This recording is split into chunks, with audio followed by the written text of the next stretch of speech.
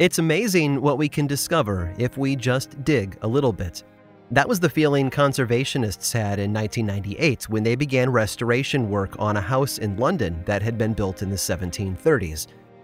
It had originally been built as a lodging house, but had fallen into disrepair during the late 20th century, and it needed work. In the basement of the house, they opened a hidden room and discovered something horrific beneath the ancient dirt floor: human remains. In fact, there were over 1,200 bones, belonging to 15 individual bodies, some of whom were children. But that's not the most shocking part of this discovery. Tests on the bones dated them to the 1760s, which is a very specific window of time. And because of that, we know who rented the house during that time period. It's a name all of us will recognize, too: Benjamin Franklin. In fact, this house on Craven Street in London is the only remaining home of his that we can still explore, and he lived there for nearly 2 decades. But don't start plotting your historical thriller about a young Ben Franklin who moonlights as a serial killer. Experts are pretty sure they know why the bones are there. It turns out that Franklin had a friend who was a physician, as well as being the son of the landlady who owned the house. And they think the bones are evidence of his anatomy lessons in a time when human dissection was frowned upon. It's a logical explanation to a bizarre discovery, no doubt about it. But it's also the sort of story that plants a seed in our minds. If a house once lived in by an American legend like Benjamin Franklin can still be sitting on top of a horde of human remains, the places around us might have similar tales to tell. And whether those stories are reminders of unfortunate accidents or clues to something darker, they all hide an unsettling truth. The places we live are often built on the bones of tragedy. I'm Aaron Mahnke, and this is Lore.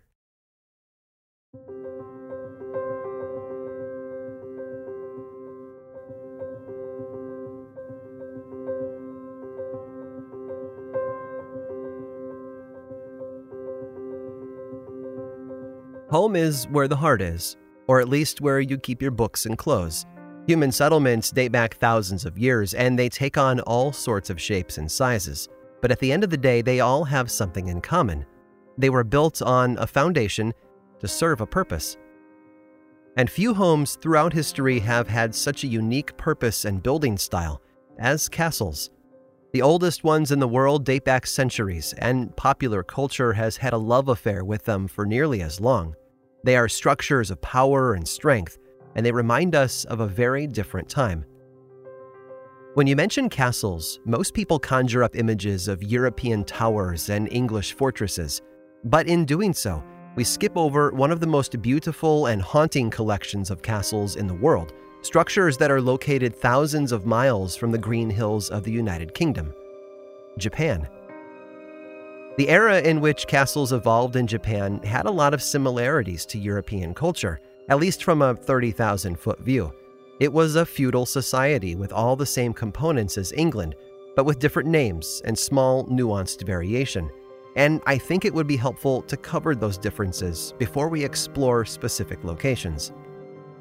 First, we have to remember the sort of purpose these buildings served. Between the 12th and 19th centuries, Japan was a collection of states that were run by powerful warlords known as shogun.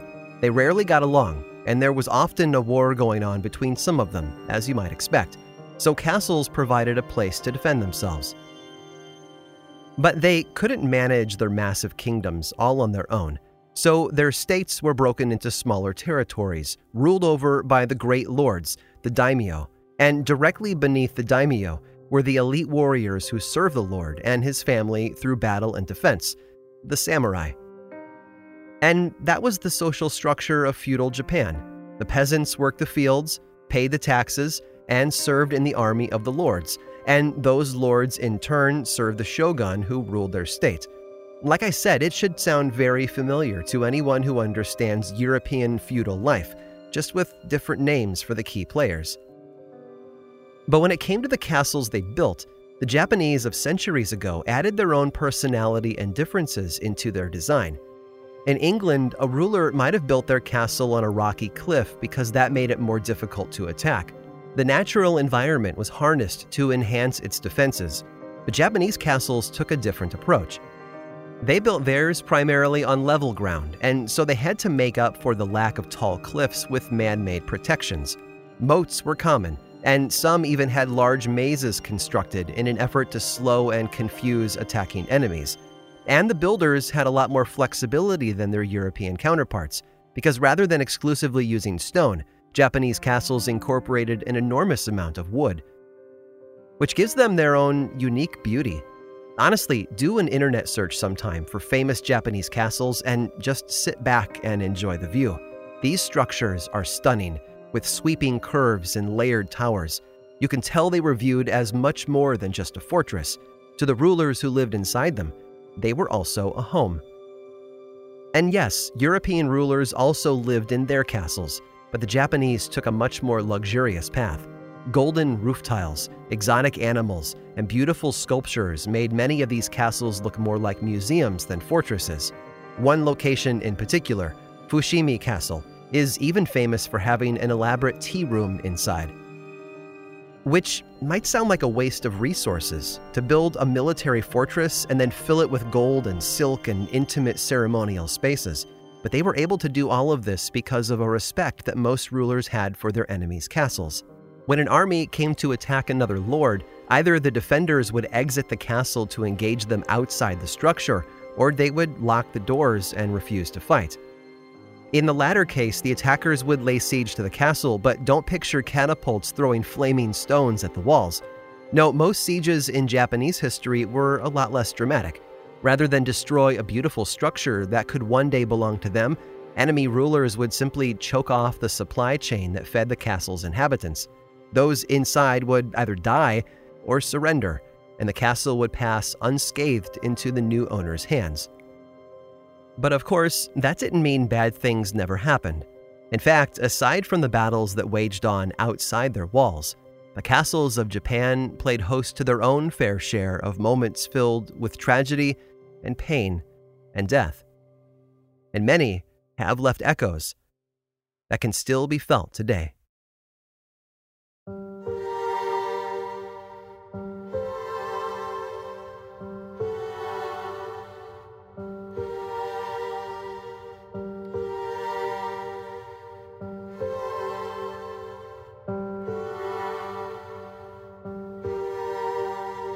They call it the Crow Castle, not because there is an abundance of the actual birds nearby, but because of its appearance.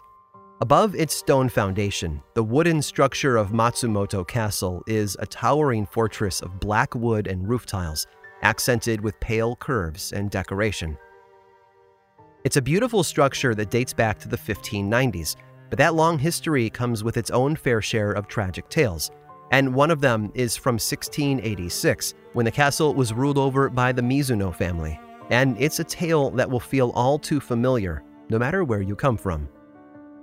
According to the history of the castle, the Mizuno lords of that time were known to be unfair rulers. In the mid-1680s, they announced a new tax increase that was seen by all of the peasants in the domain as unjust and harsh. And so those peasants rose up in revolt against their rulers. Sadly, though, that rebellion was a failure. In response, the rulers gathered up 28 leaders and supporters of the rebellion and had all of them sentenced to death. One of the people they arrested, a man named Yana Kasuki, apparently placed a curse on the castle just before his execution took place. While his exact words are lost to time, it's said that his curse was powerful enough to drive the Mizuno family out of the castle within 40 years. Oh, and there was one other side effect from the curse. The castle began to lean. You won't see it today thanks to a series of renovations that repaired the castle in the middle of the 20th century, but for at least 2 centuries, the main tower of the castle developed a very pronounced lean. Whether it was a result of a flaw in the foundation or a physical reminder of the power of one man's curse, I'll let you decide for yourself. Roughly 100 miles to the west, near the city of Sakai, is another ancient castle with its own bloody history. Maruoka Castle was first built about a decade before Matsumoto, but it had a rocky start, to say the least. According to the legend, as the walls were slowly built that would hold up the castle, they would fall over and force the laborers to start again. After a few frustrating attempts, someone decided that the gods must be angry with them, and they came up with a plan to placate them and secure the castle's foundation. Their idea was a tradition known as Hitubashira, a human pillar. Essentially, a willing volunteer would allow themselves to be walled up inside the foundation of the castle, thereby securing it against the gods. After a call went out for someone willing to make that sacrifice, a poor, half-blind peasant woman named Oshizu came forward and offered herself. She had one condition, though. The lord of the castle would allow one of her sons to become a samurai that would serve him at the castle. Grateful for her sacrifice, the lord agreed, and the new construction began. Sadly, just a few years after the castle was complete, the lord was moved by his shogun to a different castle, sort of like a retail chain transferring a store manager to a different location, I suppose. But the unfortunate side effect was that Oshizu's son never became a samurai as planned, and some think that broken promise resulted in a curse. Every spring after that, the moat around the castle was said to flood, and the locals blamed Oshizu's curse for it. They even began to refer to it as Oshizu's tears, as if her grief over the broken promise had caused her to weep until the waters rose. After a few years of flooding, the rulers of the castle decided that something had to be done. Except it wasn't the gods that needed appeased this time, but the spirit of the old blind woman. So a shrine was built in her honor, where locals and visitors could come and pray in hopes that her anger might be calmed, and the annual spring flooding might also be brought to an end. Today, the castle stands near a grove of cherry blossoms that date back at least 4 centuries, but if you visit, don't assume it's the same main tower. An earthquake in 1948 brought it down, and the current one was rebuilt using as much of the original materials as possible, without the human pillar, of course. One last story. This one comes from the eastern side of Japan, about 25 miles west of Tokyo, but if you pay the location a visit, you won't find much. That's because Hakioji Castle met an unfortunate fate roughly 3.5 centuries ago. In June of 1590, the lord of the castle was called away to help defend another castle nearby. Before leaving, he put roughly 1,300 soldiers in charge of Hakioji, which sounds like a good number of defenders, I know, but they had no idea what was about to visit them. On June 23rd, an enemy warlord named Toyotomi Hideyoshi arrived with an army of more than 50,000 men. The conflict was barely enough to be considered a battle, and Hideyoshi's forces quickly took control of the castle. And then they did something that rarely happened in medieval Japan. They destroyed it. All of the walls of Hakioji Castle were torn to the ground, and the defenses were destroyed. Every person in or around the castle, whether they were soldiers or families seeking refuge, were gathered up and executed, although the legends say that some chose to end their own lives by leaping from the crumbling walls. Later, visitors to the ruins would claim that they could still hear the sounds of battle and the screams of victims, as if the event were still echoing across the years. Even today, the site of the castle is thought to be haunted, and locals remember the tragedy by cooking a meal known as azuki meshi, a blood-red dish of beans and rice. It seems that no matter where these castles were built, they brought some form of darkness with them. Maybe that's because life was more harsh in the 16th century, or that superstition led the people there to do unthinkable things. Or perhaps it's just a product of century after century of storytelling. But there's one castle that has been whispered about more than any other in Japan. Like most, it has humble beginnings, but the legacy that it's left behind is more than significant. It's chilling.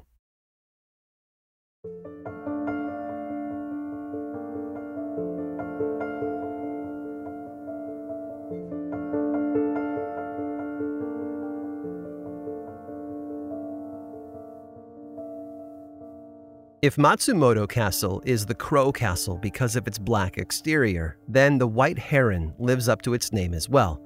It is high and lofty and washed in white paint from the top of its stone foundation to its highest peaks. But the White Heron is known by another name, Himeji Castle.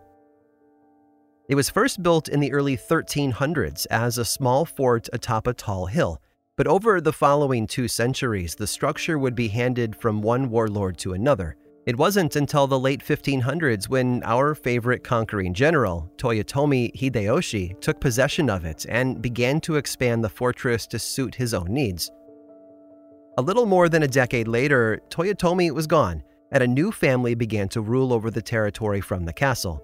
But they wanted a fresh start, so they tore the entire structure down and built a brand new castle, wrapping up construction around 1609.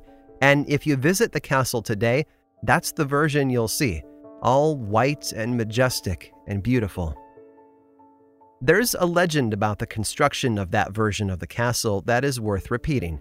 It's said that the moment the main tower was complete, the master carpenter responsible for it took his wife to the top to show her all that he had accomplished. But after admiring his craftsmanship and the majesty of the tower, she noticed something. The tower, it seems, had a bit of a lean to it. In fact, it was pronounced enough that she could tell just by glancing at it. The tower leaned to the southeast. But mentioning this to her husband had a powerful effect on him. Distraught and horrified at his own mistake, the carpenter placed a chisel in his mouth and then threw himself off the tower. Today, we know the tower leans because of the cliff it was built upon, but that shouldn't take away from the beauty of the place. Everywhere you look, Himeji Castle is filled with little architectural details, and some of them are filled with deeper meaning. For example, there are a number of statues on the roof of a creature known as the Shachihoko, which are said to guard the castle against fire. There's even a maze built into the woods around the castle, meant to help protect it from invaders. And inside, in the hallway leading to the chamber that would have been used by the lord of the castle centuries ago, the floor has been fitted with what they call singing floorboards. These are boards that were designed to squeak loudly whenever someone walked on them, a protective measure meant to prevent attacks from within. But of all the tales that Himeji Castle is known for, one stands head and shoulders above the rest. The legend has a variety of origins and retellings, but the most common version places the events during the reign of Lord Norimoto. During his time there, he was assisted by a servant named Aoyama, who cared for the lord in all things. But Aoyama wasn't as supportive as he appeared. Secretly, he was plotting the downfall of Lord Norimoto. We don't know if he was doing so on the orders of a rival lord or if this was part of a larger plan to put himself in charge of the castle. Either way, Aoyama was obsessed with his plans and talked about them incessantly, often enough, it seems, for others around him to take notice. One of those who heard of the plot was another of the lord's servants, but he didn't feel safe spying on the treacherous man because he was a known supporter of Lord Norimoto. Instead, he asked his lover, a young woman named Okiku, to watch over Aoyama and listen for his plans. And then, of course, she was supposed to report back. It was only a matter of time before Okiku obtained proof of the plot against the castle's lord, and she took it straight to him. As a result, Aoyama was brought in to be questioned. Were these stories true? Was he, in fact, plotting to overthrow the lord? Aoyama denied it and attacked Okiku's honor and trustworthiness, hoping to save himself. And then he made a bigger claim. The deceitful servant told his lord that Okiku had recently broken one of Lord Norimoto's 10 priceless dishes. Instantly, the lord forgot about the plot against his life and furiously ordered the arrest and punishment of the young woman. She was not only taken into custody, but soon after she was tortured for her actions. And then, after she was executed, her body was thrown into the well in the courtyard. Over the centuries, the story of the woman in the well has become so popular and significant within the culture of Japan that the story isn't just told inside the walls of the castle. In fact, it is still inspiring people over 5 centuries later. It was the premise for a popular novel in the 1990s and a film adaptation a few years later. But that unique mixture of a murdered girl, a body in the well, and the haunting that keeps the tale alive, finally made its way to America a short while later, where it became a smash hit film. And its name? Gore Verbinski's 2002 horror classic, The Ring.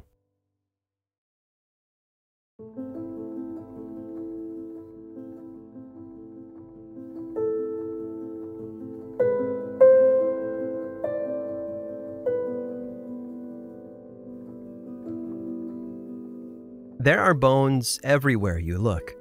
Some of them might be of the more obvious variety, like the ones uncovered in Benjamin Franklin's London basement. But most of the time, the bones are more metaphorical. They are the little hints of pain and tragedy that seem to poke through the soil of history. They're waiting for us, just beneath the surface, if we know where to look for them. And that's the darker side of history that we rarely hear about in school. Sure, all these dates and names and events are incredibly important, but they are oftentimes nothing more than topsoil, a layer of smooth, flawless decoration that hides a more brutal reality. Because history is never simple, rarely painless, and always dark. You just need to know where to look. I'm not suggesting that your own basement is home to a pit full of long-forgotten skeletons, but I am convinced that there will always be more to discover. From the desert dig sites in Egypt to the New England graves of tuberculosis victims, much of what we know about our past comes from digging up the bones it has left behind.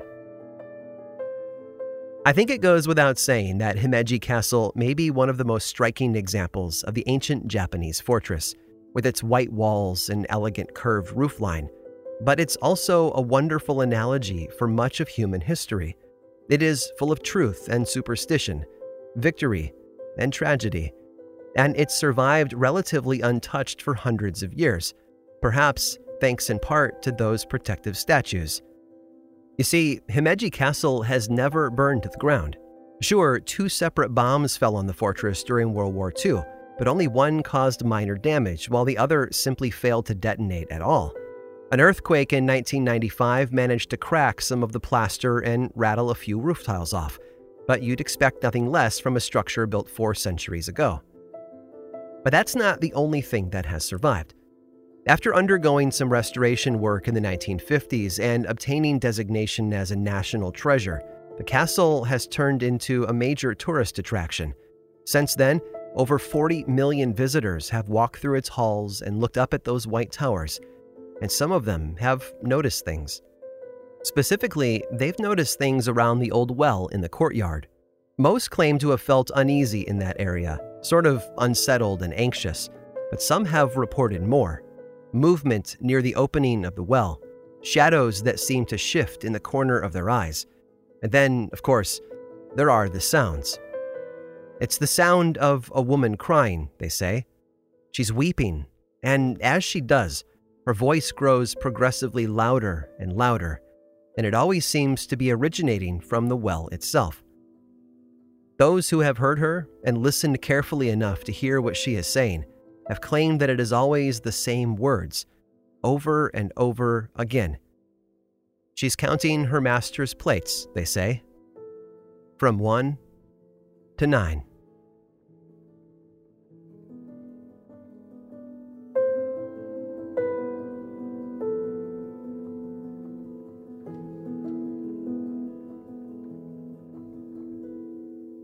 Himeji Castle has a history that runs so much deeper than one might expect. From the supernatural symbolism of the decorative elements to the tale of Okiku's murder, there's so much more to explore. But there are a few more things I want to tell you about this historic castle, and one last tale of tragedy and loss. Stick around after this short sponsor break to hear all about it.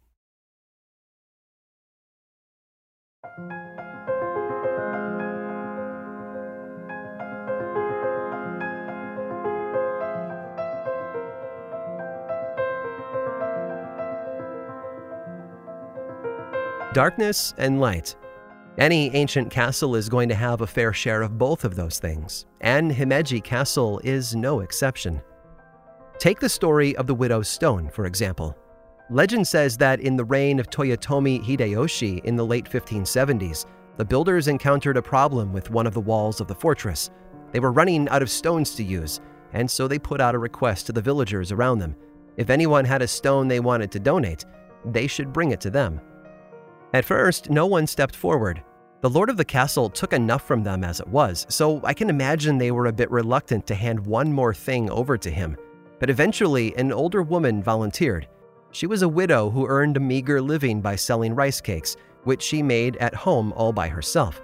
And amazingly, she offered to donate her only millstone to the construction of the castle wall. Legend says that her sacrifice was so inspiring that others from the village came forward with their own offerings: pieces of stone lanterns, headstones, stones pulled directly from the walls of their own homes. Today, the widow's millstone is still visible, and there's a wire cage on top of it, protecting it from visitors who love to touch it. But for every lighthearted tale from within the walls of Himeji Castle, there are countless other stories with much more darkness inside them. And one of those is the location known as Suicide Bailey. Now, traditionally, a bailey is the outer wall of a castle, but over time it's also come to refer to the courtyard formed inside the wall, and this particular bailey is filled with shadows. There's a wooden platform inside Suicide Bailey and a throne-like seat. Legend says that this is where individuals would come to commit ritual suicide, while the lord of the castle sat and watched. The most common reason would be the transition from the ownership of the castle between two lords. Oftentimes, the defeated lord and his family would choose suicide over disgrace, and that sacrifice was said to take place here. The truth is much less poetic, from what I can gather. Yes, rulers of the castle did take their own lives from time to time, as did many of their fellow defenders, but those deaths most likely occurred inside the main tower rather than out in the open. Still, stories are what people cling to, and they paint a castle in a darkness that has become part of the structure itself. There's one last story I want to share with you, though, and it's almost as core to Himeji Castle as Okiku's well. This one, though, isn't about a maidservant. It's about a princess, and it starts in an entirely different castle. Senhime was born in 1597, the daughter of the shogun who ruled over all Japan at the time. Just as we've seen in European royal families, alliances were often formed through marriage, and Senhime would be treated no differently. By the age of 6, she had been married off to Toyotomi Hideyori, and the couple, if you can call them that, because, come on, she was only 6, right? The couple moved to the castle in Osaka. For as normal as a childhood marriage can be, the next 12 years were apparently uneventful, at least politically. But in 1615, when Senhime was roughly 18 years old, her husband was defeated in battle, and he was forced by his enemy to commit suicide. But there was another problem in front of her. The part of the castle she was in had caught fire, and she was trapped. The attacking warlord put out a call for a warrior brave enough to enter the burning castle and rescue Senhime, or Princess Sen as she was called. Whoever did so, he offered, would receive her hand in marriage, because after being married off at the age of 6, what she really needed was another forced marriage, right? Someone did step forward and come to her rescue, but while he was successful in saving the princess, he is said to have been badly burned in the process, and when the dust finally settled from the attack, that rescuer received a second painful blow. Princess Sen had already fallen in love with another man, and she refused to marry her rescuer, despite the warlord's promise. Thankfully, Princess Sen charted her own course from that moment forward. Yes, her angry rescuer tried to kidnap her and claim what he believed to be his rightful reward, but his plot was discovered before it could even take place. And after her wedding, Princess Sen and her new husband moved to Himeji Castle. They had 2 children, enjoyed life, and she made the most of her second chance. But no castle has strong enough walls to keep the darkness out entirely. The first blow came in 1621 when her 3-year-old son suddenly passed away. 5 years later, her husband succumbed to the effects of tuberculosis. Oddly, the story doesn't tell us what happened to her last remaining child, but by 1626, Princess Sen's world had fallen to pieces. It's said that grief washed over her like a tidal wave. She cut her hair short and then left Himeji Castle forever. The last we ever heard from her, she changed her name and entered a Buddhist convent, where she lived out the rest of her life before passing away in 1666. A peaceful end to a tumultuous life, for sure. One that portrayed strength and power on the outside, but held darkness deep beneath the surface. Just like the castles she lived in.